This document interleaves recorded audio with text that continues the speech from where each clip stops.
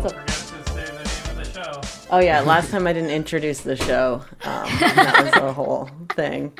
Look, they're gonna know what. Yeah, Look they know at your what it is phone. now. Look at your phone. I do all the metadata. Like, what else do you fucking want?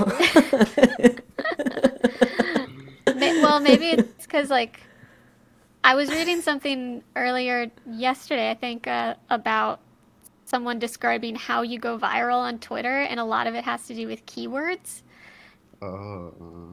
At least that's what they were saying. And so I was like, so maybe that also has an effect.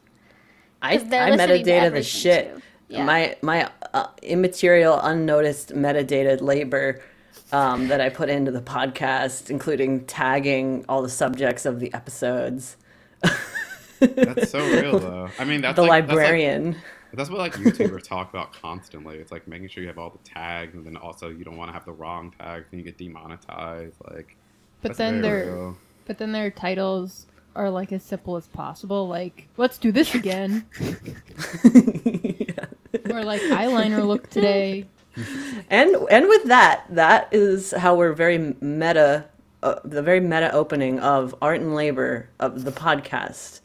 It's a movie now, and now it sounds like a movie. I'm OK Fox, joined by Darcy Wilder and Sarah Crow, my co-hosts, and special guests in this Hillary Clinton app that we use to record nowadays. Not in studio is Liz Pelly and David Turner. Liz Pelly of formerly of Silent Barn and regularly writes for the Baffler and Fuck the Media. Who can forget? Fucking veteran of what some call DIY culture, what others call community art spaces. David Turner, of course, returning champion to Art and Labor, classic music and labor episode. Basically a music historian, I'm comfortable saying. I don't know if he is, but he does the newsletter Penny Fractions, of course referring to the fractions of pennies that artists are paid on these media platforms. How's everyone doing? Vibing, doing good. Also, I work at SoundCloud, which I just like, which I wanted to sort of just say because I think it's very funny. I just think it's very funny. Yeah, I don't think you disclosed that before. Yeah. Oh, I don't think I did. I think the first time I was on, I forgot to say that. Yeah, no, none of the thoughts you hear have anything to do with SoundCloud or our previous investor, SiriusXM, or I think a Singaporean investment firm that also invests in us. Like, we have all the best money just flowing in our veins. Don't we all? God. Yes, and Liz, of course, writes regularly about Spotify and about like music monetization. I was quoted on a recent one that we linked in the show, and she has a new piece out in Real Life Mag. It seems like an interesting magazine. I'd never heard of it. It's Snapchat funded. That's true. This is true. Yeah. But from what I've heard, they let Real Life Mag do. They're just like in the corner, doing whatever they want, trying not to be too popular, so that Snapchat doesn't remember they're funding them. But I mean, in my circle, it's popular. It's a great mag. Love their content. Some real good stuff. It sounded like a diss, but I was just. Well, the thing is, it's like, this episode, Liz's piece, is called Socialized Streaming, and it's about like alternatives to these funding models. So it's like every time we talk about these companies that we've taken checks from and are being critical of, it's always a weird line to tread. But yeah, Liz, why don't you tell us a little bit about like the backbones of the piece, like how you initially came to it. Yeah, totally. So, like you mentioned, I have been on a similar beat that as David the past few years, covering the intricacies of the music streaming economy and the shifting music industry and the effects on music communities and artists. And I think it was late last year it was just becoming pretty clear that it was time to start exploring some ideas of how we, press forward, or what comes next, or connecting the dots to some bigger picture sort of visions for what would be better. I don't know. I feel like it was becoming clear that to put the conversation about Spotify and what's so messed up about streaming like into a bigger context, like there also has to be like thinking happening about like what would be better. And I don't know how David feels about this, but I feel like for a while, talking about like alternatives just felt like very tricky, because there always would just be like some tech bro in the corner, like waiting for whatever ideas were mentioned to kind of like, decide that was going to be the idea for like the next app or whatever. So it's like, okay, we need to think of alternatives that aren't just like, that actually rethink like the broader political context of streaming and how people distribute music online. That could perhaps have like a structure in like existing publicly accountable institutions such as a library that you talk about, for example. Yeah, totally. And I also think over the past year, I've kind of talked about this a few times already, so I'll try to like keep it short. But I think the conversation has really shifted, where people that are like really big fans of music have started realizing like, okay, like streaming doesn't compensate the artists that I care about, so I should buy my MP3s on Bandcamp and I should support artists directly, and like that is like an important shift. But I think it's kind of like a short-term solution, and I think it's important to kind of like pair those. I think it's important to keep in mind too that it's a temporary solution, because right now Bandcamp is a very altruistic company. That could change. A lot of things change, especially if we're thinking about the long term.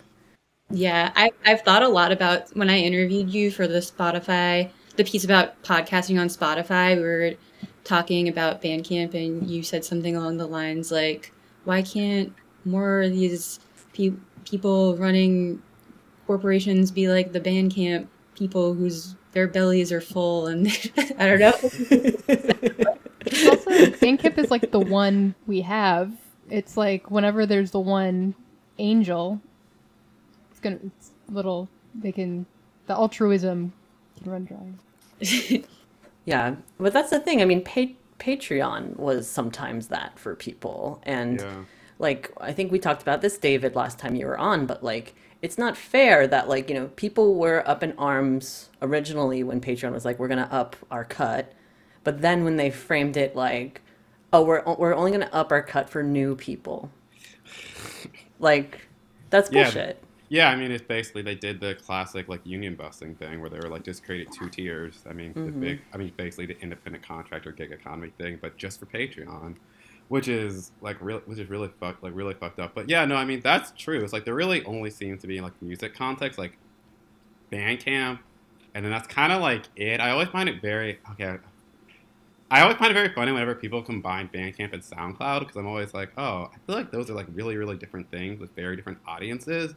But I actually have sort of learned that is actually not entirely true. They are kind of like, there is like a little bit of overlap there. But like what I've been thinking about more recently is that 10 years ago, for some reason I was thinking of Das Racist, the like rap group.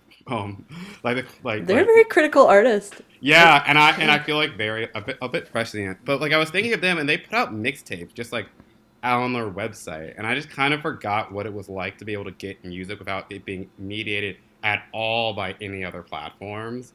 Like, which is something that seems like in a digital context, not in a physical context, but like in an actual digital one where I wasn't on Apple or Spotify or Amazon or whatever. I could just go download this mixtape, similar to like Dat Piff or like mixtapes, like for in the rap context. I kind of feel like even like as much as people like Bandcamp, I still just wish bands had just websites I could just go to. I would be much preferred to go to that and have that experience than having to everything be the flat Bandcamp like art. Well, and yeah. Well, things. what Web 2.0 did was create middlemen. They Yeah. created middlemen to things that originally could have been um, more open source and more distributed in a And even way. if we did go back to like the website, it would still be dependent, I think, on a search engine. It's Yeah. just now that the Bandcamp has, that, and that would just be like MySpace in maybe the aughts was like that. True.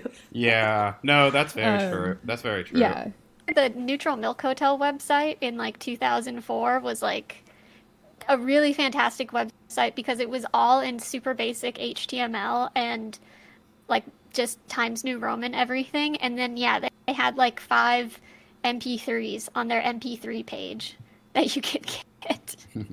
Yeah, there's so much fun. Like when I was a kid, the fucking Gorillas website was a like choose your own adventure style Yeah. like Odyssey that would like change all the time and like you could like do all sorts of like it's like nobody's using their imaginations like that like very often. No. or sorry, that just reminded me of when I saw one of my like first shows in 2004. I saw a band and I didn't have any money to buy the Scarlet Letters CD, and then in 2017. What's the website where people track their CD collections and there's like a selling? Last FM. Is Just that- Wait, Discogs? Yeah, Discogs. Oh. I got it off Discogs, like over a decade later, and I listen to it regularly now. So that's a happy ending Oh. for everyone. Good job. But yeah, I mean, I think we lose track of like the big boys, the big telecom companies too. They are constantly separating us on these tier systems. Like, certain it's divided along like class and racial lines. Like, you know, people who have been grandfathered into Verizon who have like had access to cell phones longer have better deals with Verizon's that gets like inherited down the line in weird ways. Yeah, I mean, it's like my cousin who's almost 40 with 3 kids and married. I think may or may not still be on like his aunt, like his mom's like cell phone plan. Just because, like, why not? Yeah, You might as no. well just be on the best thing you're ever going to get. It's now it's common for like early millennials who are pushing 40 to still be on it because like that's the first generation. Had a I manager do that. said I'd rather Yeah. pay my mom or dad $20 than get. My dad kicked me off their plan, and then I was on my own plan for almost triple the price. And then I was like, Mom, can I get on your plan? Well, also, Apple Music streaming. If you get the family plan, I have friends that are very upset that if they leave that, they lose all their playlists. And also, it connected their Raya, so their dad was getting charged for their Raya account, which now they left Raya for that. What is Raya again? I'm sorry. Oh, it's this terrible, like, elitist dating app for people Oh, who okay. only, like, it's like, oh, you work in media, you can't be on Tinder, and it's like a bunch of, it's not a good place. Oh, and it's $8 a month. Yeah. Sorry, I'm full of non sequiturs. But just that baked in, like, you can never leave type stuff. Yeah. I went from Spotify to Apple and changed all my playlists there. And then slowly from Apple went back to my MP3 library. And it's a lot of labor to get that art. Art. Yeah, Almost like- I was Sorry. kind of, talking about like, the article and how like, there's like these like short-term solutions like buying MP3s directly from artists, like rebuilding your MP3 library, like Bandcamp, Patreon, whatever, and then these like long-term visions, which were sort of like starting to get unpacked in the article. Like I talked about this proposal for a taxpayer-funded streaming service that kind of like building off of this idea proposed by Henderson Cole, who runs The Alternative. And then I talked about like libraries starting to like host local streaming services. But at some point in the conversation, Darcy, I'm like really interested in hearing more about like your experience, like moving back to rebuilding your MP3 library, because I feel like that also is like a really important part of the conversation. Like I too also like have been like rebuilding my MP3 library the past year, and it's been such a more rewarding way to like listen to music digitally than just prior that I had mostly been relying on like the Bandcamp streaming app. And yeah, it's just like such Yeah. a better way to listen to music on the computer. It is. It was directly influenced by your work too, because I knew that I knew that the things I was using weren't good, but I never thought didn't realize that I could just not use them. And then I hooked up my old computer. This was late 2017, and I was like, whoa, all of these things, like MP3s that I like worked really hard to get, which sounds so ridiculous, but it was these prized, dumb, I don't know, folk punk stuff where it was like, oh, I got it's like from live journal communities, which like I, didn't pay for a lot of them because it was the aughts and I was a child. But which I feel guilty a bit now. But anyway, yeah. So now it's way more rewarding. I do miss the playlists I made as like a kid. I have some on CDs. I have my dad kicked my stuff out of his apartment, so now I have all my CDs. I threw out a lot of them during a Spark Joy thing, and I kind of I regret it. Even though there's a lot of like terrible pop punk 2001, 2002 type stuff. I personally treasure my mixed CDs of anime openings, Limp Bizkit, and Yes. of Eminem or whatever the fuck was trash like I was whatever- listening to. You gotta put every mood on it when you're on the subway, because sometimes it's sad, but then sometimes what if you get hyped? So it's just these like chaotic CDs. Yeah. Oh yeah, but so like just being able to scroll and find stuff. I also those guys that sell stuff on tarps on the sidewalk. And like where did they come? It's like it's likely stolen, but it's a CD booklet. I got like 3 huge CD booklets. Oh, damn. For like I don't know, I gave him like $25 for a lot, and just being able to flip through that and seeing it. Whereas when I was like on streaming apps, it was like I was lost at sea, and I would just listen to whatever I had just listened to, which was in the recently whatever. And I mean, I also like spruced up my iPod again, but since it doesn't fit everything, I don't use it as much, and it's harder to scroll.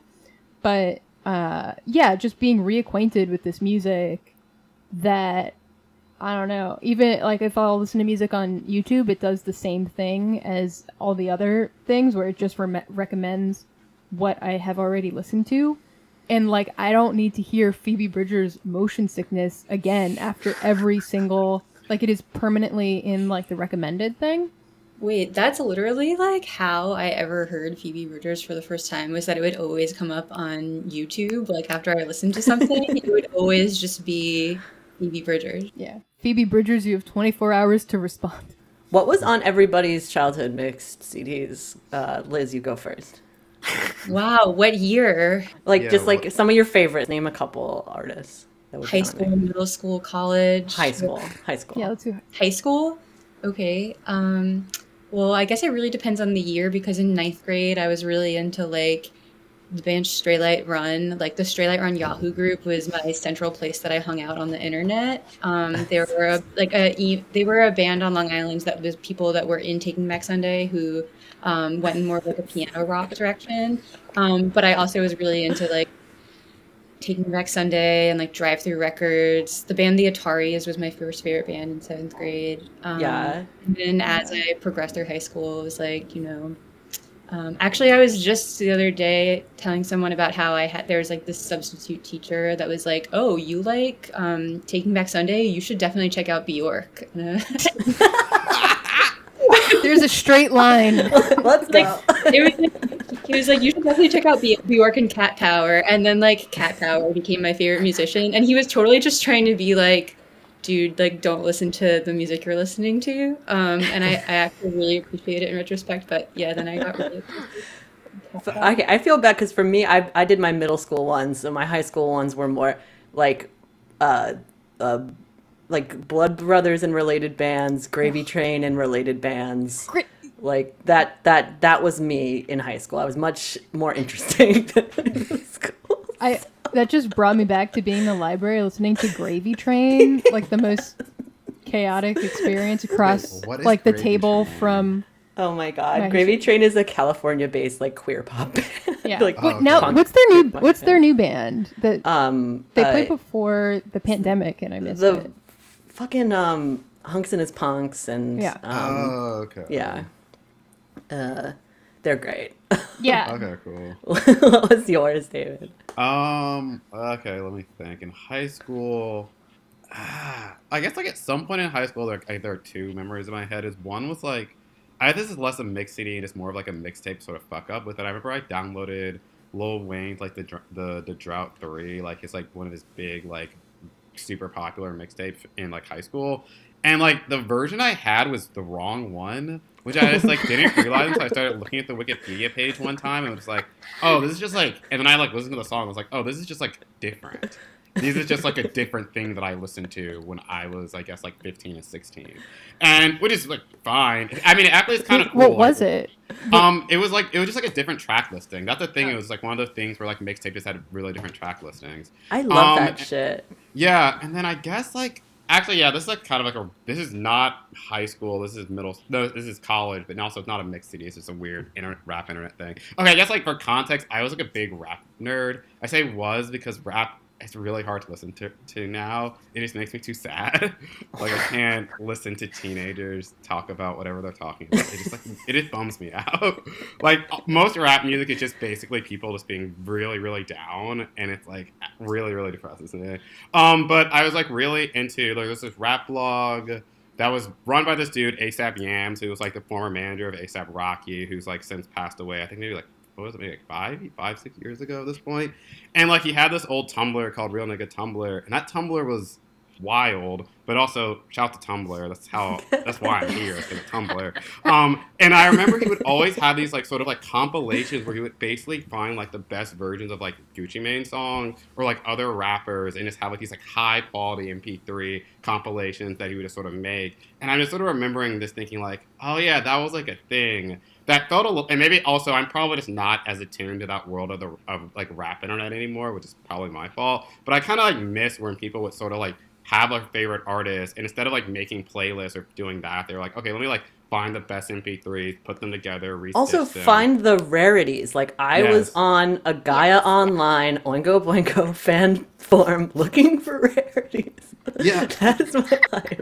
The closest thing to me recently that if I actually had a CD player or a car or anything that would necessitate this, I would have made a mix CD of this was Playboy Cardi. Like Playboy Cardi leaks like the last few years have been like one of the only like really fun mainstream music things, just because it's kids who basically will pay who will just hunt for leaks in ways that are probably illegal and sometimes bad, but it's like cool. It's like okay, cool. Like someone has like there are 4 different versions of a song where he just says a couple ad libs, and people are like obsessed with getting the full version.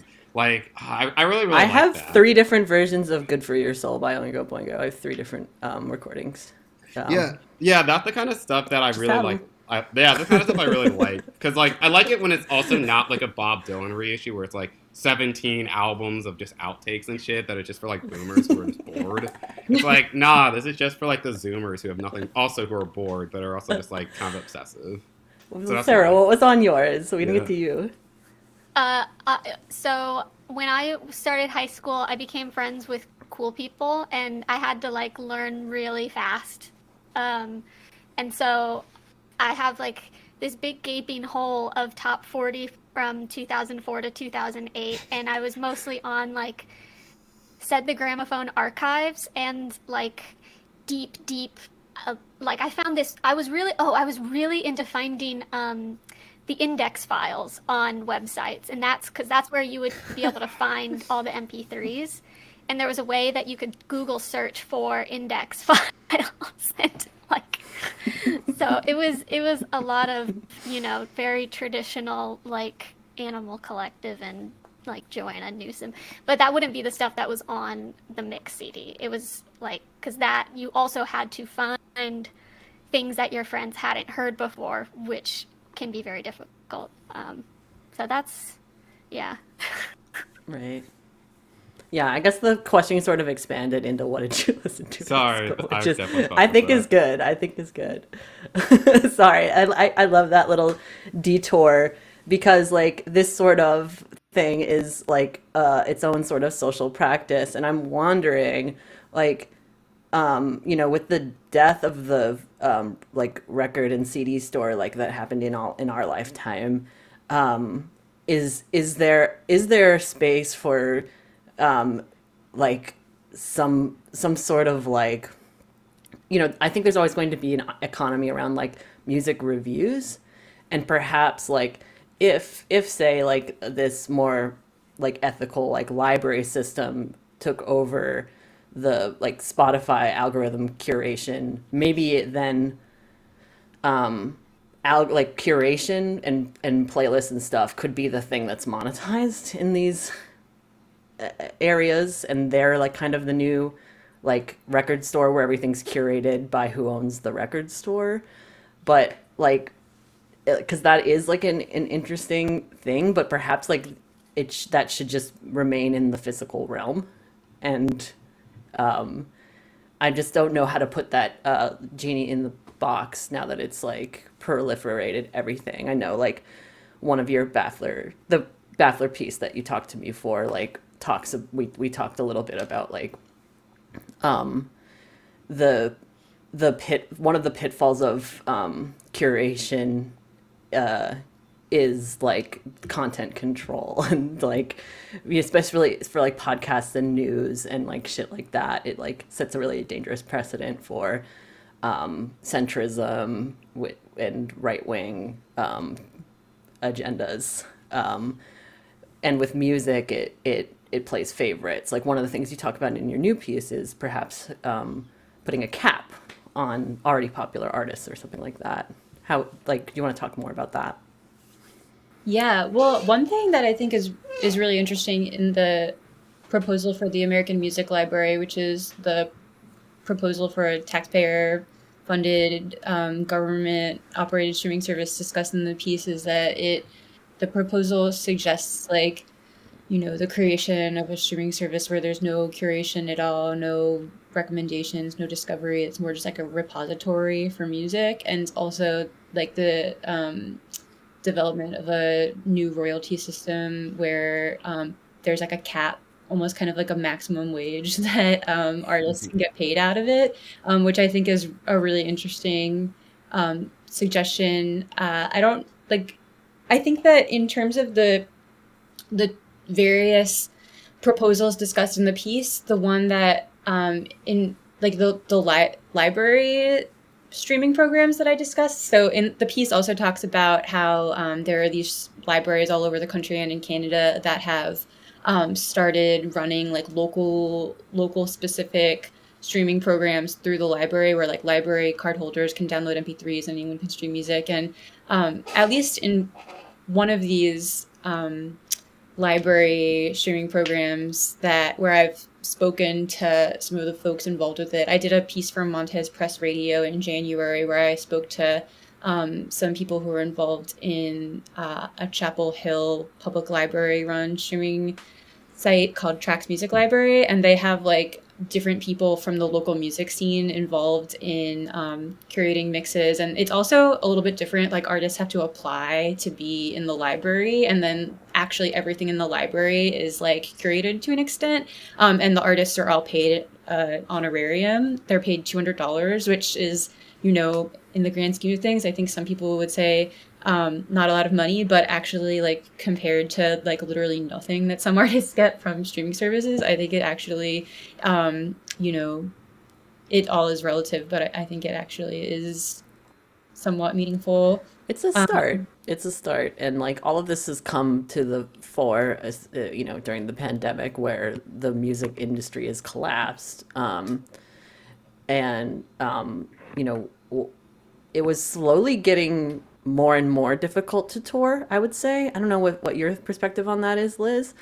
To like turn a profit from touring, but now it's straight up impossible. So it is a really fruitful time for music organizing, and maybe we should kind of pivot to talking about how musicians are organizing right now. And especially in this moment, it's very, very clear to people like, look, we lost a year of income, like, and I don't know if you want to talk about like specific numbers, like uh, federal arts funding. You say in the piece, like, is like 50 cents per artist and then 2 cents per musician or something if you do like the math. Yeah, that was drawing on some numbers from 2016 because that was like the most recent that I could find. But yeah, I feel like so in this article I sort of talk about the idea of government funded streaming projects or like publicly locally funded public democratized streaming services. He sort of like unpacks like various ideas for how to like not just incorporate public funding but also to include like democratization of these platforms like in general. And it I talk about how like this would ultimately be you know the most interesting if we think of it as part of the bigger picture need for increased arts funding on a federal, state, public level, as well as like in the bigger picture of like all of like cooperative alternatives that have popped up, internationally. It's kind of like part of these bigger picture shifts. And yeah, I think the past year has really like, demonstrated how badly thinking about alternatives is, and also how musicians need to organize. There's been so much musician organizing that has happened the past year between like the Music Workers Alliance existed before the pandemic, I believe, but it seems like, has been very active over the past year. And then new groups like the Union of Musicians and Allied Workers. And there's also a group called like I believe it's called the New Music Organizing Caucus that exists, and there's the Musicians Union UK and like AFM, and like David probably could shout Yeah. out other groups too. Yeah, I mean, you mentioned like a lot of them, but there especially I guess like in New York City, or there's been like a number of it because like the Musician Workers Alliance has actually like been recently like basically fighting for like a state bill that'll sort of have like actually like public funding for like music works, and so I don't know what the status of that bill is. It's like one of the mini bills that are trying to get passed in the New York State House this year, but like they actually have a bill that basically is like trying to just do directly increasing like funding for musicians. And then also I guess like one other like probably like slightly more local thing that musicians and they have been working around was the open culture bill in New York City, basically figuring out how to reopen culture, which is really I don't know. I guess like when like the last I heard of it, it seems still like, and maybe Liz, maybe if you knew a little more, it still seemed really like up in the air what like reopening culture is going to look like. I obviously like museums and a number of things have reopened, but obviously theaters and music and stuff hasn't reopened. And even though Cuomo just basically said that, oh yeah, sports can happen again, there's still no like real word on when music can. So I think it's like people still trying to figure out how all that's going to return, because it seems one that it was like one of the first things to kind of go, and is also seemingly one of the things people care like the least about figuring out how to do and how to do safely or whatever. Yeah. Yeah, which is fucking bullshit. And like, like, what did we have? We had Amy Klobuchar fighting for the music. That was another thing at the national level recently, was like the Save Our Stages Act, which was Yeah, which is really a wide coalition of Chuck Schumer, the guy from LCD Sound System, Amy Klobuchar, and basically also the Don't forget Spotify. the board of directors or board of advisors. Yeah, yeah, like Oh my YouTube, God. Spotify, like basically the entire. I mean, it was kind of cool in a way. Was that the entire music industry basically was like, oh yeah, we have to save like the small businesses. Like we can't have venues go under, and which is. Yeah, I mean, like, I don't want any more venues to go. I actually got an email from like a recently open like electronic space that basically was like, "Do you want us to become a WeWork?" And I was like, oh God, that's really Brutal bleak. headline. But like that's also like I get it. Like if you're like not gonna have shows anytime soon, yeah, what are you gonna do with this space when like the city again is not really providing anything or the state's providing anything like for you? So yeah, there's like the Save Our State Act, which is like definitely helping, but it's still pretty dire for a lot of the live To bring industry in it this back space. to New Yeah. York State, I'm wondering like because our last episode we talked to Jenny Dub now, who's like talking about artist studios, and talking about more funding for all of the out of work artists. Like it's all related. Like to me, like it's like there's all of these things that need public funding, and Cuomo is refusing to budge on a wealth tax. And like, I guess I need to talk to a fucking politics person, but like, it feels like there's all these bills that could fund all this stuff, like a Wall Street transfer tax and whatever else, giving everybody the fucking checks and then like taxing the rich for it later. Like, it's like there's any number of things. Yeah. Well, so this Thursday, the Music Workers Alliance is hosting a rally outside of Cuomo's office that is in support of the WPA New York State bill, which would create jobs and funding for musicians and artists. And that is co-presented or part of the Invest in Our New York Act. So it's all kind of like tied to this like broader Right. coalition of advocating for taxing the rich and funding communities. And I mean, David and I have like worked on some. So yeah. I think it's a really important moment for musicians and artists to sort of like get involved in advocating for candidates in the city council race this year who are interested in stuff like taxing the rich and funding Yeah. communities. Yeah, especially because like I don't know, like the arts and like in the city, like there's so for my district, basically the person I'm pretty sure is gonna win city council is like the son of like a former like sort of like someone who like basically was like like used to being like in like the music industry and stuff, and I'm just like, oh yeah, like we actually probably should make sure people actually care about any of these things, because these are things that basically, and Liz have written about this before, but it's like music is so devalued in the city, especially New York City, especially. And I just even think of this like, so today Bobby Shmurda was just like released, and like like he basically sort of kicked off like Brooklyn drill, this like whole Right. subgenre. And but it's wild to me that like Pop Smoke, who was like one of the biggest artists who was like killed last year, but couldn't even play in New York City. And it's like, okay, yeah, like the city, and that's in like 2020, like 2019. It's like there are still artists born and like who were Yeah, from the city like can't MF play. Doom was deported. Yeah. Like it's insane, insane. Yeah, we don't like. There's like a very. I mean, it's like not. I mean, folks obviously can point out like many examples of it, but it's like even now when it seems like, oh yeah, folks care about the art, or like or you can point out all like the Democrats like connections with Hollywood, like Obama having the Spotify podcast, Mayor Pete having an Amazon show. It's still like very much for only certain kinds of folks and certain kinds of people even get that kind of like Hollywood or like special access, where like regular artists and more like just actually working class folks are not given that option. Yeah, in the IRL space, has there been any? I know, besides pandemic, the DIY space truly. Is there any hope for that? Do you guys think coming in the future? Are things going to get in any way? I don't know. It's not. I'm just like, where do we have?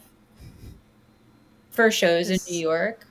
Yeah, Yeah. sorry, just worst articulated question. Well, Because we've been talking about the online space a lot, and Yeah. thinking about I think like something that's important to recognize, like, and this is not just for music, but just generally, like, I think a big conversation over the past year has been like, yes, like we need like relief, but also like things were so messed up before this too. And I feel like when I think about like venues in New York City, like it was already like impossible for underground venues, like even before the past year. So thinking about like what stages have been saved and like what venues like music industry efforts people are rallying for and stuff like that, like, you know, even beyond all of that, like there's always been, and for a long time, like it's been really hard to run in a small music venue in New York. Like in 2017, I think it was, there was like some sort of music industry survey that the city of New York did where they found that like 20% of small venues had closed in the city in like recent years. Like it's really hard to run a small venue, given the circumstances of New York City. Yeah, I don't know about you, Liz, but I mean, I do kind of know about you, but like when like during the pandemic when like things are closing, I'm just like completely numb to everything because it's just like this is the existence like get like it's like maybe this they closed like 3 years before they would have anyway. That type of stuff. Yeah. Yeah, that sort of cynicism. Oh, we and lost 6 months. it's Yeah. like it was bad. I mean, maybe it's good. Like maybe this is my little accelerationist brain going off again. But it's good. Maybe it wakes people up to what they care about is being affected. And yeah, I'm constantly thinking about like how like all like this is an across ideological lines, like this idea of small businesses, because there's always a small business that's important to somebody, but it's like there it's the ones with lobbying power seem to just rise to the top. It's like what we got this like nightmare. Where's the nightmare? What are they up to? Where are Oh they? yeah, our night. Stamp and liquor licenses. Oh wait, for 2 seconds I thought you said nightmare, like a bad dream. I was like, oh yeah. Well, yeah. But also the nightmare. No, that is like a literal position we have in New York City, and that is a great question. Where is our night? Like the Yeah. nightmare? Is it just like a ceremonial? I'm just like, what do you?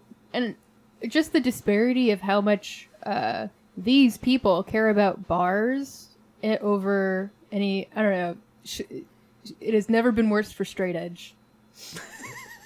Straight edge rights.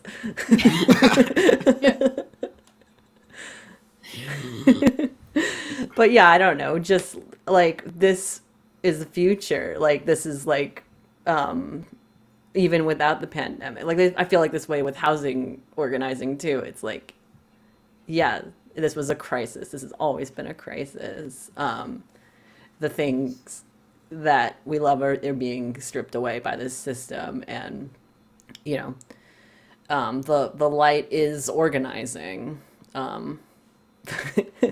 Yeah, I mean, I think that goes back to why Liz started talking about like wanting to write more about alternatives, because otherwise you just sort of keep sort of saying this thing is bad, and then it's like, how do you fix it? And it's like, okay, and then it's like, oh, well, maybe we should try to fix the broken thing of like these big companies or whatever. And like certainly, so like in the UK right now, at least music, the UK Parliament is like investigating the digital economy and all the stuff that's happening in music right now. And I actually think they could do some good stuff because they have some unions and folks are really pushing for it. But still, like whatever stuff that they do, ultimately, it'd probably still be better if they had more of the alternative that Liz was sort of suggesting. Like if there were actually more like things that were like backed by the government or supported by the government.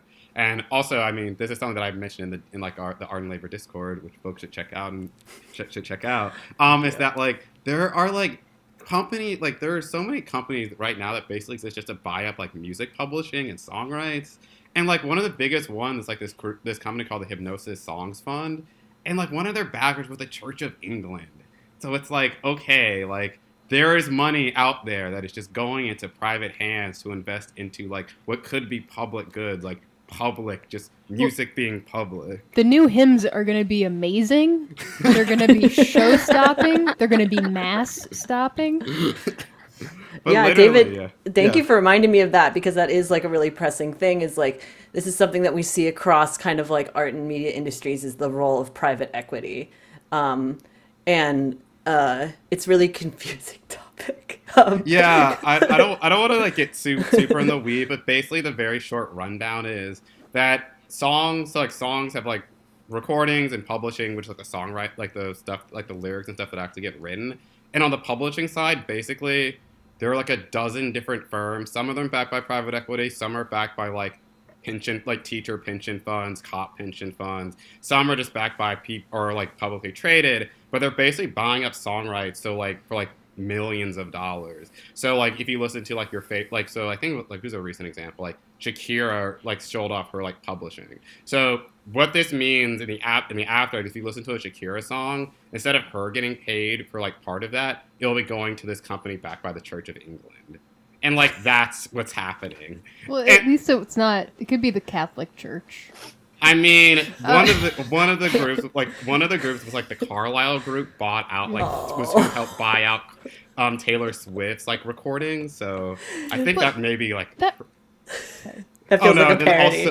But then also one of the others, like the Blackstone, like no, it was Black Rock and the Blackstone group were also like involved in some Which is of these different from groups. Blackwater, which I always confuse the two. But that reminds me of a podcast I listened to a long time ago with Liz on it, and you were describing the algorithmic bands, I believe, that were like created just like people that don't exist. You know, that type of... I was probably talking about David's research on this topic of fake artists. Oh yeah, Epidemic Sounds, which is like this company that does like library music that like they basically Spotify, I guess allegedly, Spotify was using to like populate their playlist. Which is one of the reasons why I stopped using Spotify. I never was a big Spotify user, but like I used to use it years ago. But when I realized this, I was like, oh wait, that means these playlists basically are like not. It was basically like discovering meat isn't meat. And it was like, oh yeah, I'm not going to listen to these playlists because they have like not music on them, and that's weird. It's like the opposite of horse ebooks. Yeah. Yes. That's so scary. The one that like me and Joey, the producer of this show, Joey's always been a proponent of like DIY internet sort of stuff. He was very much like an index MP3 person, and always provides his own download link in addition to the streaming services. OK.glass. I will plug Joey's new album. It's very good. But it's a Joey's great website too. Yeah. Joey's obsessed with this guy, Moltern Media, who gamed Spotify really, really early by making a birthday song for every single name. I've seen that. I've used that. Yeah. No, and it's not just in like, he has different styles. So he has like a rock style happy birthday or like a reggae style happy birthday for every single name. It's actually, go look it up. It is like, it's great. I think that rocks. Yeah. That's a great grift. Is Happy Birthday in the public domain now? Now it is, but this was like, I think a little before that happened, or, you know, in addition. It wasn't exactly by adding the Happy name like Birthday, Stephanie. I mean, He might have done it before Spotify too, like on YouTube and shit. I know there's always always an interesting story about why you never hear Happy Birthday sang in movies or something, because it's not a public domain song, or it wasn't. At some point. There was that corporation documentary. It was like, we could not buy the rights to the Happy Birthday song, so it was just stock footage of like a candle being blown out with like the silence, and they were like, the corporations have robbed you of hearing the Happy Birthday song. I mean, topical. Sorry, so yeah, go ahead. Yeah, Go no, ahead. I mean, like, the fact that more songs aren't in the public domain is really fucked up. Like, that's why I keep mentioning the Church of England investing into song, because it's like, okay, if that's happening, if the money flows are going that way, then like, can the New York State Pension Fund just invest into like the artists of New York State's catalog? So if I want to sample an old rap song or disco track, I don't have to pay $100,000. It's like cool, the state's good with it. Like I don't know if like legally that's even really possible. This is I've been talking to like Henderson Hendo who like did the American Music Library thing about this because I'm like I feel like that should work. Like, I feel like that should be a thing that the state's like, we own your catalog. Anyone can use it. Go for Yeah. it. I wonder how the fucking BBC library works because like I was thinking about this with the Adam Curtis doc series that just came out. Like I kind of like, oh, let 1,000 Adam Curtis's bloom if we could just like all have access to. The Internet Archive, which was like a dream when I first found it, you know, I don't know, high school, college, or whatever. And then within the past year, I had that like controversy where they had the emergency library and because they scan books and and it's like a lot of random books. It's great. Like, honestly, there's some semiotext on there too. And then, you know, this very establishment author's book was on there and he waged this war that ended up That's right. that ended up catalyzing a lawsuit. I kind of, you know, I was always against it, and it kind of frazzled some relationships of mine. But just that version, because the Internet Archive on it had an option where if your book was there, you could request that it would be taken down. It would be down within like 48 hours, but instead they catalyzed this lawsuit to set some, you know, terrible precedent forthcoming. So that's what this like American Music Library reminds me of, but in this way with these protections. I think also probably there's like some untapped potential for how musicians could and labels and people involved in music communities could make better use of the Internet Archive too. That's like something I've been thinking about a lot lately. Like, why don't more people just put their records on the Internet Archive? I know someone who it's the only place where he's put his face on the internet is deep into some Internet Archive videos.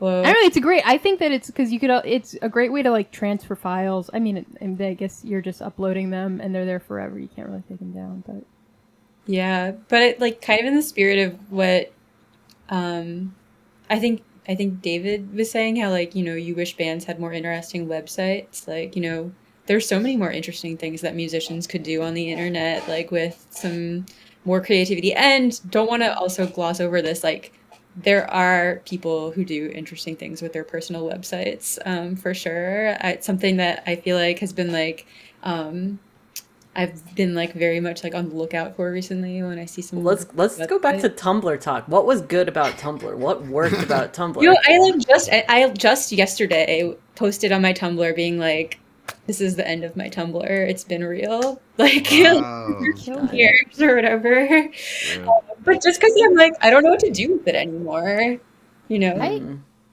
I never could grasp with the chaos of it. Like I tried to, you know, since its inception. Yeah. I would look at like Molly Sodas and be like, "This is cool, but I can't. I'm overwhelmed."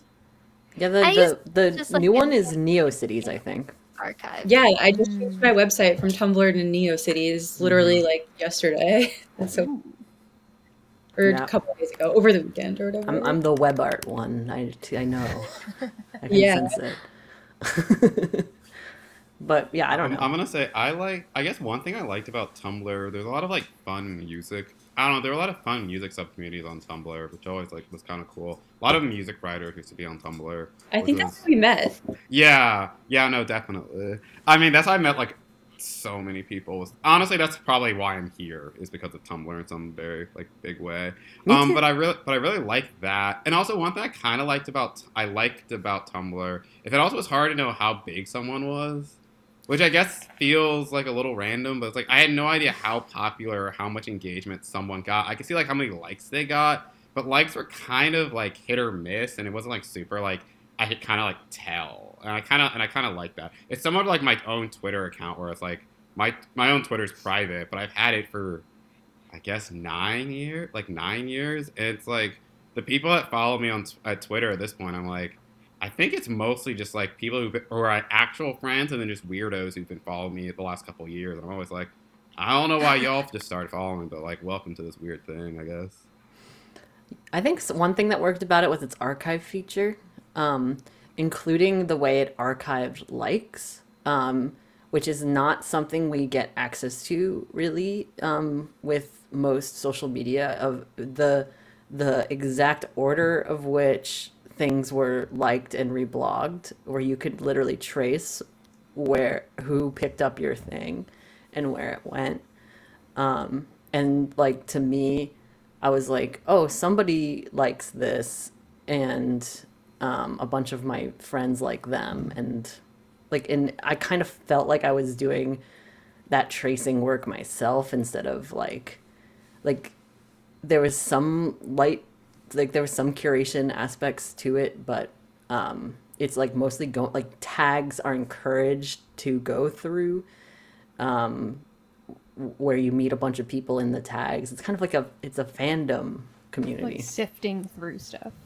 Yeah. I find it difficult to find stuff to sift through in the current. And I I was think like, like, oh, sorry, go ahead. Oh, I would say that's not the plug where I work, but that's one reason I do like SoundCloud, because we haven't yet gotten rid of how likes work, where you can still go through people's likes. Like, that's one of the ways that I found a lot of new music, is just seeing what they've liked and sort of being like, oh, cool, you've liked 300 songs. There's 300 new songs by an artist that I like, and I want to like check out what you also enjoy. I think that was like also a classic way to find good people on Twitter back when Twitter was worthwhile. Yes. Useful. Yes. Yeah. I mean, there's some things that work, but of course, like those aren't monetizable at the same time. So it's like Oh. Tumblr had to change because they don't really want people looking back. They want people constantly refreshing.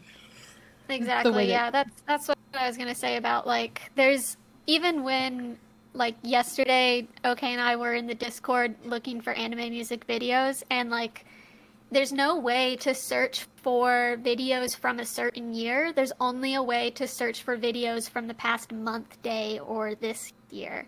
Like it's all being set up to just completely collapse history. I'm sorry about my cat. Oh, that's so bleak. That's so true, though. And one of the worst things about YouTube is when you save a video and then it's gone, and then there's no trace of what that video was. No. Yeah. Just chilling. That's yeah. I mean, that's why there could always be a better YouTube. It's like like one of my like complaints. This is like, I understand why this is like this, but I just wish all music videos were like in HD on YouTube. Like, I understand that record labels are not going to invest any of the money into doing it. It's not going to be worth the payout because they get paid so shitty from YouTube anyway. But I would just like to say, again, be cool to say like, hey, this was something that was part of popular culture that was very popular, and we should be able to enjoy it, not as if it is 1984, but like in a format that actually is vaguely visible. I guess this is probably something that like more film people complain about with a lot of stuff, but I don't watch movies, so yeah. Yeah, that's definitely, and especially like the film nerd torrent sites that are arguing about, whether, the VHS transfers through whatever. Also reminds me of the Museum of Television and Radio that I would go to as a child and watch, old Degrassi that I couldn't get a hold of, and how, I guess that's like an establishment way of archiving the stuff that I'm unsure is happening now, as, who knows how much they care about their own archive, people just cycling through that company. Yeah, I mean, I want to say too, somebody who could have been our governor if we were a little more with it. What is Zephyr Teachout? And I like the way that Zephyr Teachout, she's like a legal scholar, frames tech platforms. She frames them as unaccountable governing bodies. So cool. So like that's something we joke It's about. true.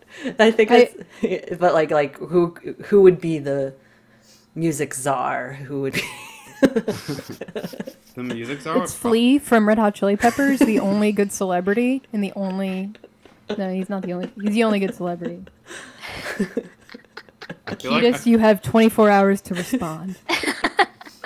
that is like the one sort of thing that if we did get actual more federal government like backing of music as like like assuming they take music as an industry rather than as Liz has pointed out correctly, maybe not think of it more in the cultural space. But if it was music as an industry, it'd probably like someone like an exec from YouTube or something, or like Lucian Grange, like the CEO of Universal Music Group. That's what it'd probably be. And he'd be like, That's oh, who yeah, our politicians are now. So yeah, that's... they'd be like, yeah, this is going to be the person that's going Some to make capitalist music realism is going on here. Think outside the bun. Come on, Flea, let's go. Yeah, Flea. He's great. Just imagine Flea next to Joe Biden. But yeah, I just got Algorithms of Oppression that I have begun to start about that, which is the Safia Noble. Oh yeah, about how these what is the phrase? Governing unregulated unaccountable governing bodies, and just the baked in code and everything that is just so fucked over. Yeah. I don't know. Yeah, these systems are the racism baked into them. Horrifying. The class I teach starts with reading Safia Umoja Noble. Oh, that's great. Ooh. Awesome. Wait, what's this class? Come on. Oh, we don't have to talk about it too. I teach a music media class at NYU. It's like a music writing and emergent media class. Hell yeah. But yeah, Yeah, well, what are like the more like, personal projects that you're working on? I know you have a newsletter coming out with your sister who's also a great writer. oh yeah. Yeah, it's interesting because I feel like it relates back with like a bunch of different things that we have talked about or that we've covered so far. But yeah, so my sister and my sister Jen, she also is a music journalist, music writer, music critic, and we had an idea like 2 years ago to start an email newsletter that was just track reviews. So it's just to do an email newsletter that's just like reviews of songs. And because of my interests, I was like, oh, like let's do a newsletter but not use a newsletter platform and just like figure out a way to do it where it's just like, people just PayPal us and then we just like add them to an email group or something. But I like posted online about it and ended up in conversation with our friend Jesse Von Doom, who used to run Cash Music, or used to be one of the people behind Cash Music, which was this like amazing organization that provided free open source tools to artists to distribute their work directly with their fans without any like, corporate middlemen or whatever. And so he's been working on this new project that's basically like a tool that will also be free and open source for anyone to use that allows artists or musicians or writers to create like recurring subscriptions, but there's no platform involved. It's basically just like this tool that connects payment processor to like a very simple interface where you like can log in and basically send an email to everyone who is subscribed. So yeah, our newsletter. So it's an independent open source platform that's outside of the existing processor, or not processors. It probably uses an existing processor, but like platforms. Yeah, it basically like doesn't involve a platform or a database or anything. We're using this thing called Braintree for the payment to process the payments, which is part of PayPal. So like, haven't yet figured out a way to like escape like, payment processors. But well, the freaks will tell you fucking NFT if that's what they'll tell you. That's But New wave. Yeah. Crypto.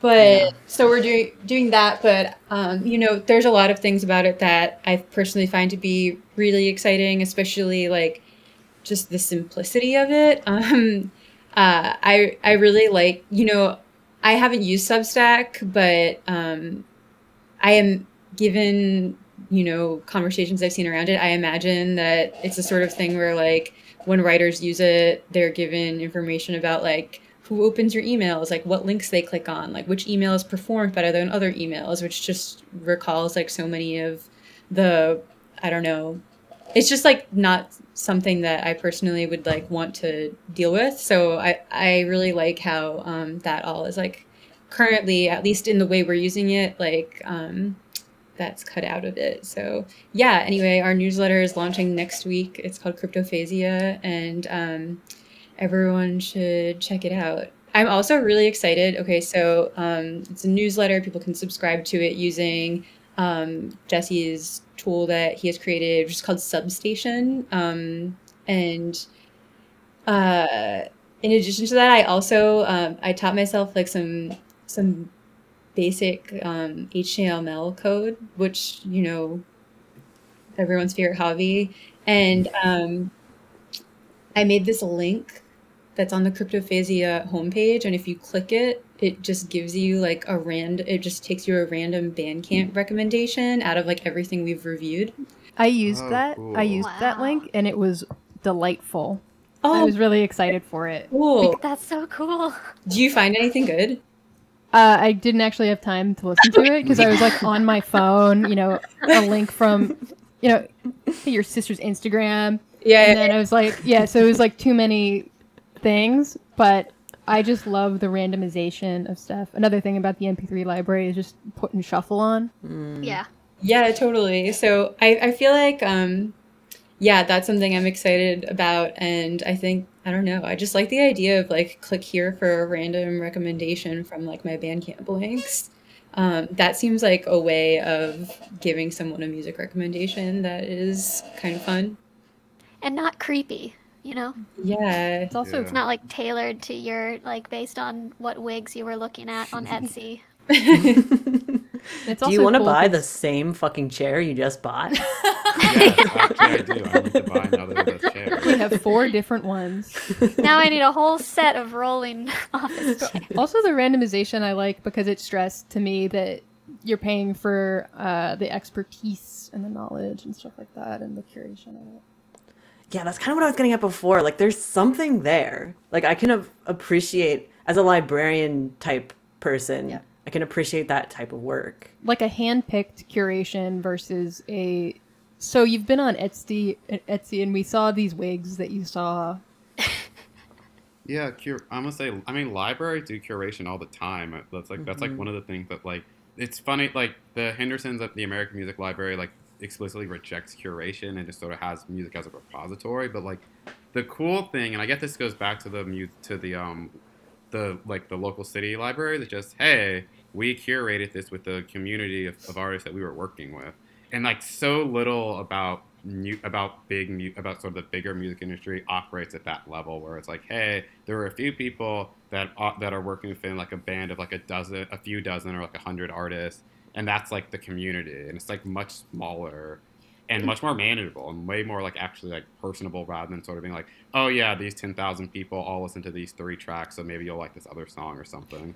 Yeah, because when you have like the archive to work with, you can actually the curation means something instead of a Spotify playlist where it's like so you have to use these ones and then don't use these ones, and it's Yeah, an event. not an actual artistic curation.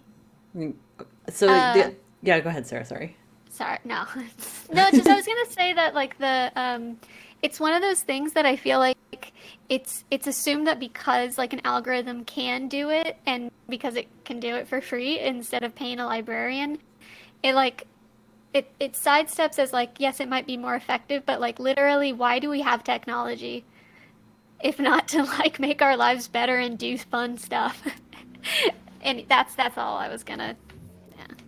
Yeah, that's very true. I just wanted to say, like, an event from history that we reference on Art and Labor a lot is the open hearing that the Art Workers Coalition had in the late 60s, early 70s, where one of, like, Lisa Lepard or one of them had this idea of just expanding libraries so that every museum is there's museums are libraries now, and there's like a million of them, and like that could be applied to the music venue as well, and that could be part of the library repository, especially like to support these like local nodes and local scenes. It's kind of like Bookchinian if you're going to get theoretical about it, but I But think it's yeah, interesting. yeah. I mean, also, I don't know.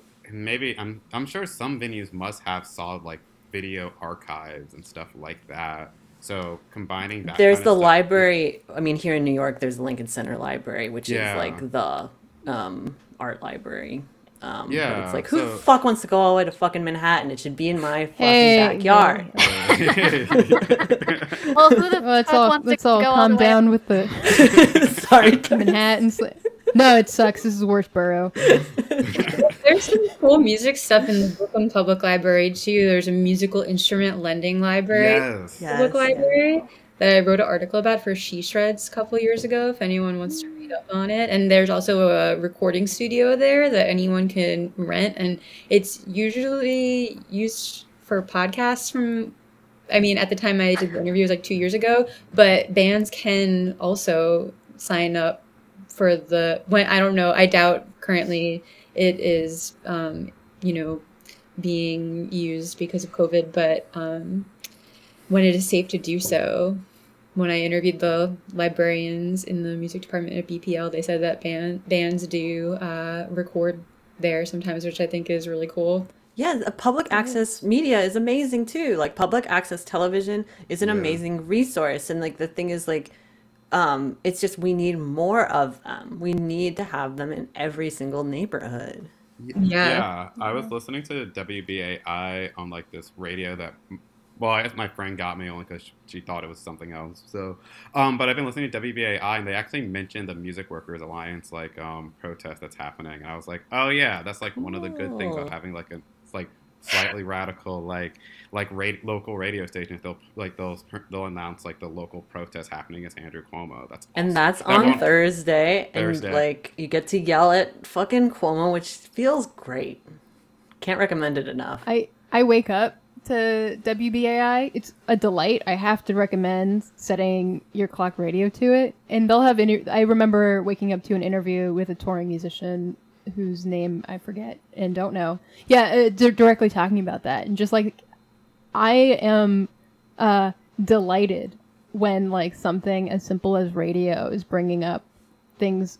I feel like we're all becoming grandmothers who are like, I saw something interesting on PBS, but like Frontline PBS has done some really great stuff, Oh yeah. right? Yeah, totally. No, Can I get an F in the chat? like not to brag, but like I've listened to the radio so much this year, and like Yes. we have like good radio in New York City, and Democracy Now! Every morning is on the Yeah. radio. yeah, I don't know, I just like have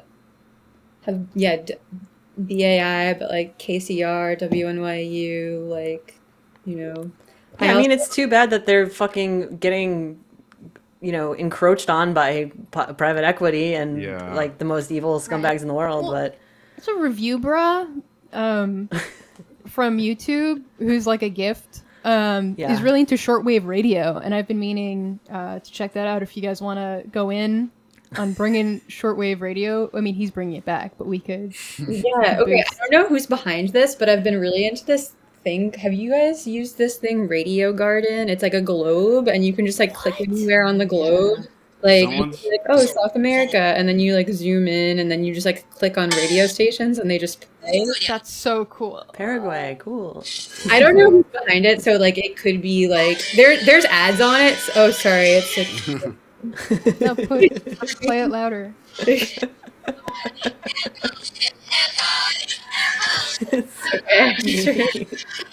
Also, WBAI will sometimes have like truly, what's the word?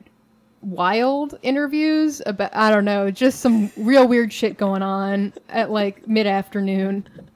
That's the thing that like I fell into like these sorry, this is very unrelated, but I fell into like these like YouTube channels of like random black radicals who are just like clearly just random college professors that have YouTube channels, I love that and shit. that shit is all so good because it is very much kind of like, oh yeah, this normally you're kind of like would normally be like a radio crank, but because of YouTube, you're now the host, and that I really Yeah. like actually, and that's like again something that I'm sure we're probably in a different time zone, like maybe 50 years ago. They probably had an actual radio station when there actually were, again, smaller, like more independent radio stations out there instead of just having your small YouTube channel.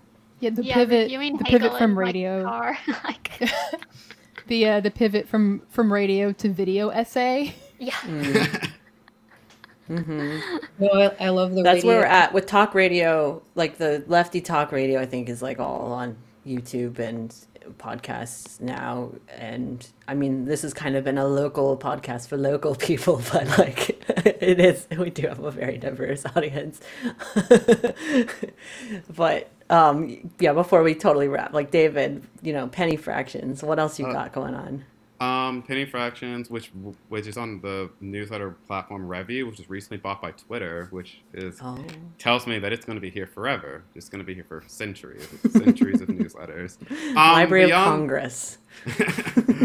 yeah, Next to beyond, Stonehenge. yeah, beyond that, not. I've been trying to do way less. That's been sort of like my like 2021 thing for a minute. But I have been doing some volunteering for the Tax the Rich campaign for NYC DSA. So last week, and I was like putting up door hangers in Williamsburg. I got one guy that like I handed it to him, and then he just like immediately ripped it up, which was kind of tight. It was basically said like tax the rich and cancel rent, and he just was like cancel rent, no, and just ripped it up immediately in my face. Landlord. That Wait, it kind of owned. Wait, that my brother was phone banking a few months ago, against Cuomo, and he was like, I called someone who was like eating peanuts, like forcing them in his mouth, and I was like explaining like, Cuomo wants to do whatever, and the guy through the peanuts was like, no, that doesn't sound like Cuomo. That doesn't sound like him at all. I was gonna, yeah, and then but also there were like these couple people that were just like they were just like doing some construction work who saw Attack the Rich and were like, oh yeah. And then another guy was like, oh wait, what is there? And he was like, oh yeah, I also like that. And I was like, okay, that kind of I guess that's like the one thing why I wanted to like do the door hanging, because I've done some phone banking. It's just that I really miss like actually like doing some stuff where I meet people and it's like I have no idea what they're gonna say. Like that's really cool, and I very much sort of miss that. And phone banking Yes. is kind of like that, but at least being IRL, there is like a. I mean, seeing the guy like rip it in front of my face was like, oh well, that sucks, but you like made a decision to do that in front of me. That's kind of cool. If So, any of my Ridgewood fam is listening, we're doing an outreach thing on Sunday with we got a bunch of those door hangers from we're in coalition, and the we also have our own outreach that we're doing. I think when this episode drops, our anti Bob Holden media campaign will have dropped that I've been oh, working tight. on, which is like it's this really fucked up situation. It's probably of interest to like even not New York people, but like yeah, basically what happened was the teachers union U of T endorsed Bob Holden, which is really fucked up because he is a overt racist that has whipped up like violent extreme rhetoric against homeless folks and immigrants, and is his constituency includes like the Proud Boy from Queens that recently got busted for like illegal arms hoarding, and just the most delightful people on the planet over here. That and the teachers union endorsed him, and partially because the teachers union is so inundated with bullshit right now that they don't actually have time to go over these endorsements and look into it in proper detail, so they just kind of flew it under the radar like at the tail end. That Well, and then also that's it's like a probably pitfall. not like a vote that they had with everybody in the union. It was like the five guys who haven't actually worked as a teacher for 20 years, and but It's extremely, yeah. I mean, that's like a huge pitfall with union organizing is like if people aren't on the ball with this shit, it can really undermine the union's credibility, frankly. Yeah. But that's also all orgs and things. Like, if people aren't involved Yeah. with it, it's not really it's not really a thing. I mean, churches, like any kind of like like community groups, even. It's like if you can't get people to actually like show up, then it's not really a Yeah. thing. It's just a name, Yep. unfortunately. And a lot of unions are like that. No one wants a construction workers No one wants the construction workers union to happen to their union. Oh God. Well, it's classic like union like labor aristocracy, like bullshit, like resting on laurels once they get some wins. Like it's one of the.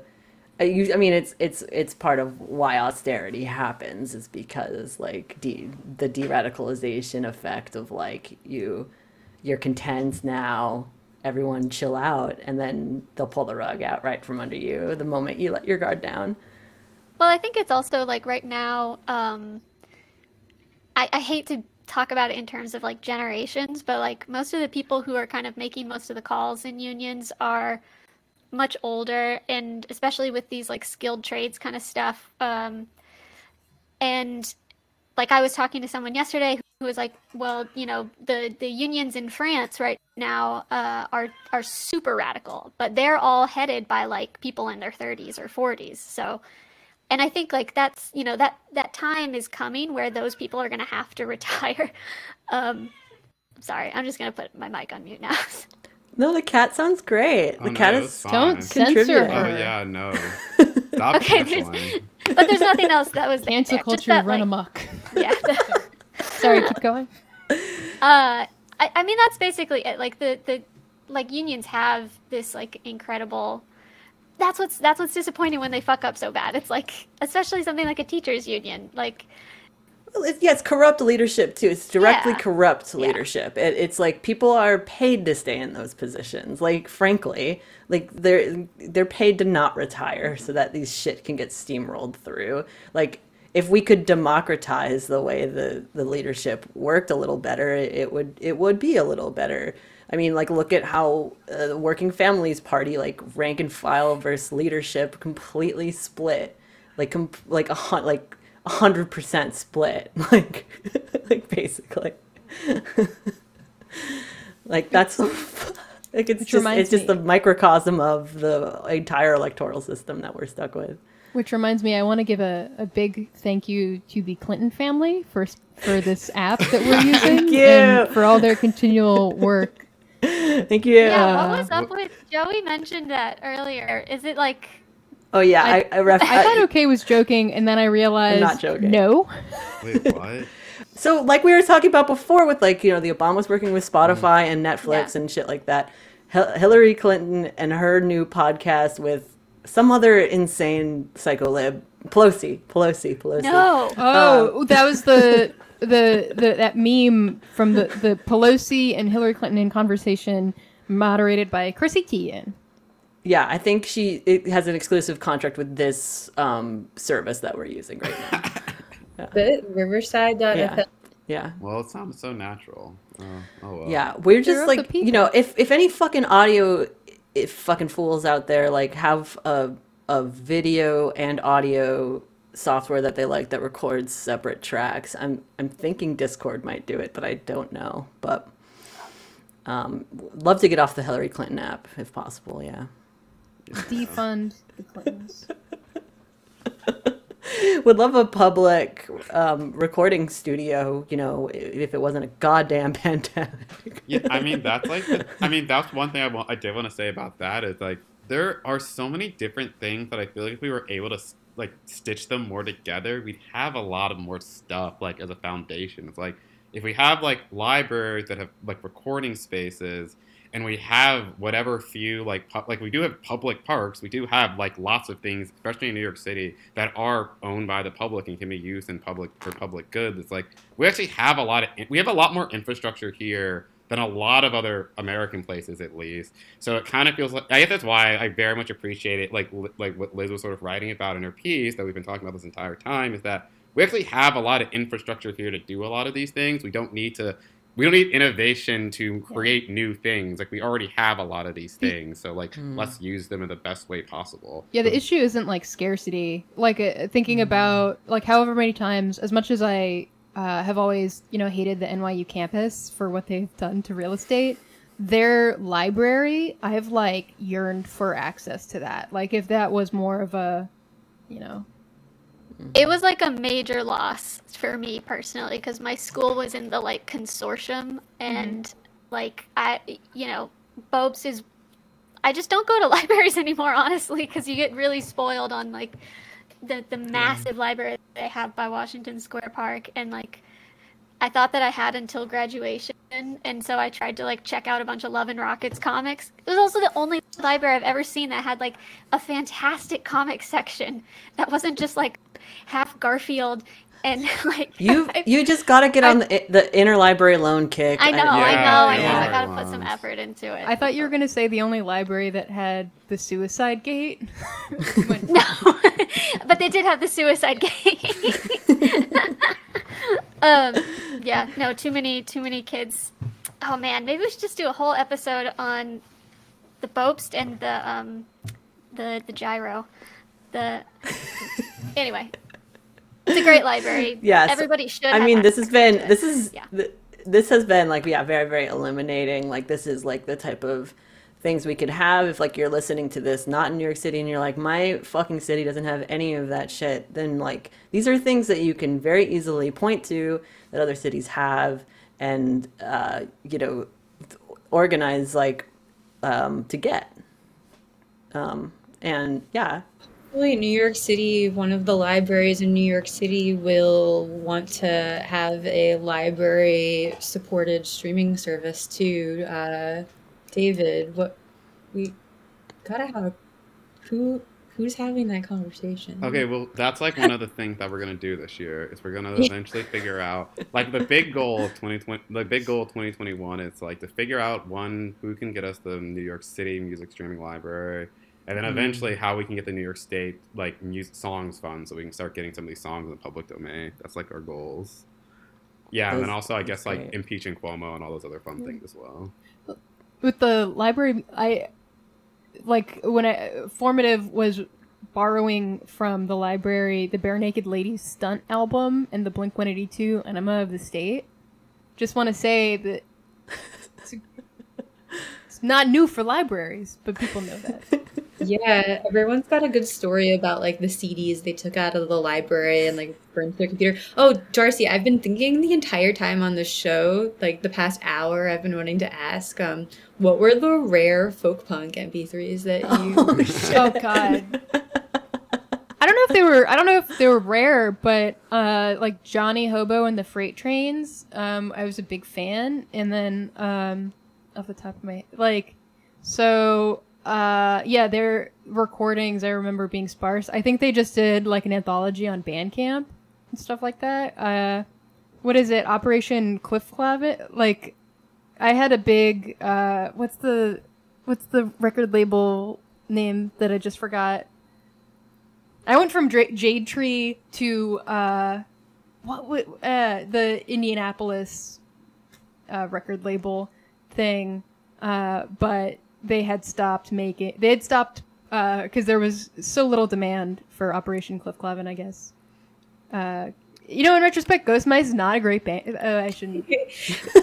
I'm just spiraling now. I haven't eaten. I don't even know if I should say this or not, but I was like listening to Defiance Ohio the other day, and it was like at the same time that I made this tweet with like a bunch of questions about NFTs, and I was like, wow, like I listened to Defiance Ohio. I shouldn't be allowed to tweet about crypto art. Yeah. I had my first kiss a few hours before Defiance Ohio show. Incredible. In like a loft near the bridge or something. They're timeless. It's funny because it's like it's so cool, but it's also nerdy. It's like that is so fucking. Yeah. Also, yeah, no, I'm not gonna. I thought I had to be a Traveler kid because I listened to that music. I was like, I'm a poser if I don't start building my trains. bindle. Yeah. Yeah. Thanks for circling that around. Yeah, I guess we didn't get a good detailed Darcy answer. All the Darcy heads are gonna freak out about that. So that's fine. You mean the one listener that's my boyfriend? and whoever made the Darcy-based memes, like, the one we talked about on the show, the one where they turned your book into a semi-text. Oh yeah, that was good. That was good. So That was really good. but yes, Liz, David, thank you for your time. You've given us. It's been so generous. We've gone a whole half an hour over, and I hope people appreciate that shit and listen to the whole thing, because I see the fucking analytics, and people gotta listen to the whole episode, or else I'll have to break it into 2 parts. And who the fuck likes that? I don't know. Maybe maybe I should just break it into 2 parts. We'll figure it I out. think the 2-part cast. Yeah, 2 parts is fine. Yeah, maybe Make you're them right. punish them. Make them sit. Give them something to really like. Think about what more they've than a- done. I remember. No. I want to say. I remember when I listened to podcasts and like video game podcasts in the mid aughts, and when those would get to 2 hours long because I was a loser in high school, I was so excited. It was like, oh Yes. great, I have 2 hours with my friends right now. I have a YouTube playlist of YouTube video essay analysis on video games that is all long form, so that Wait, what's it called? Can I get some info on this? yeah, I'll send you. There's a really good one that's The like Danganronpa one. no. I was thinking the 3-hour Solid Snake one, or the 3-hour Metal Gear Solid 3. That one's classic. There's a 7-hour one on Death Stranding that's also good, but Oh my gosh. I like really long video essay. I mean, I've been watching Adam Curtis. I just finished Century of the Self last night. Thought of you, Sarah. It was so good. did he rag on exercising? Yeah, there was like the yeah. Yes. There we Yeah, go. there was and then the self-improvement. Yes. Adam Curtis hates working out. I like it because it's relatable. Well, Oh my God. listeners, give us the feedback. How do you prefer it? That in the future, I'll adapt to whatever the fucking listeners want. I'm only accountable to you guys, so you have to just tell me. But yes, again, Liz, David, thank you for your time. I'm just gonna end the recording. Sorry, I thought that it had ended. I wouldn't know. Let's have fun. Let's have fun. Let's have fun. Lots of fun.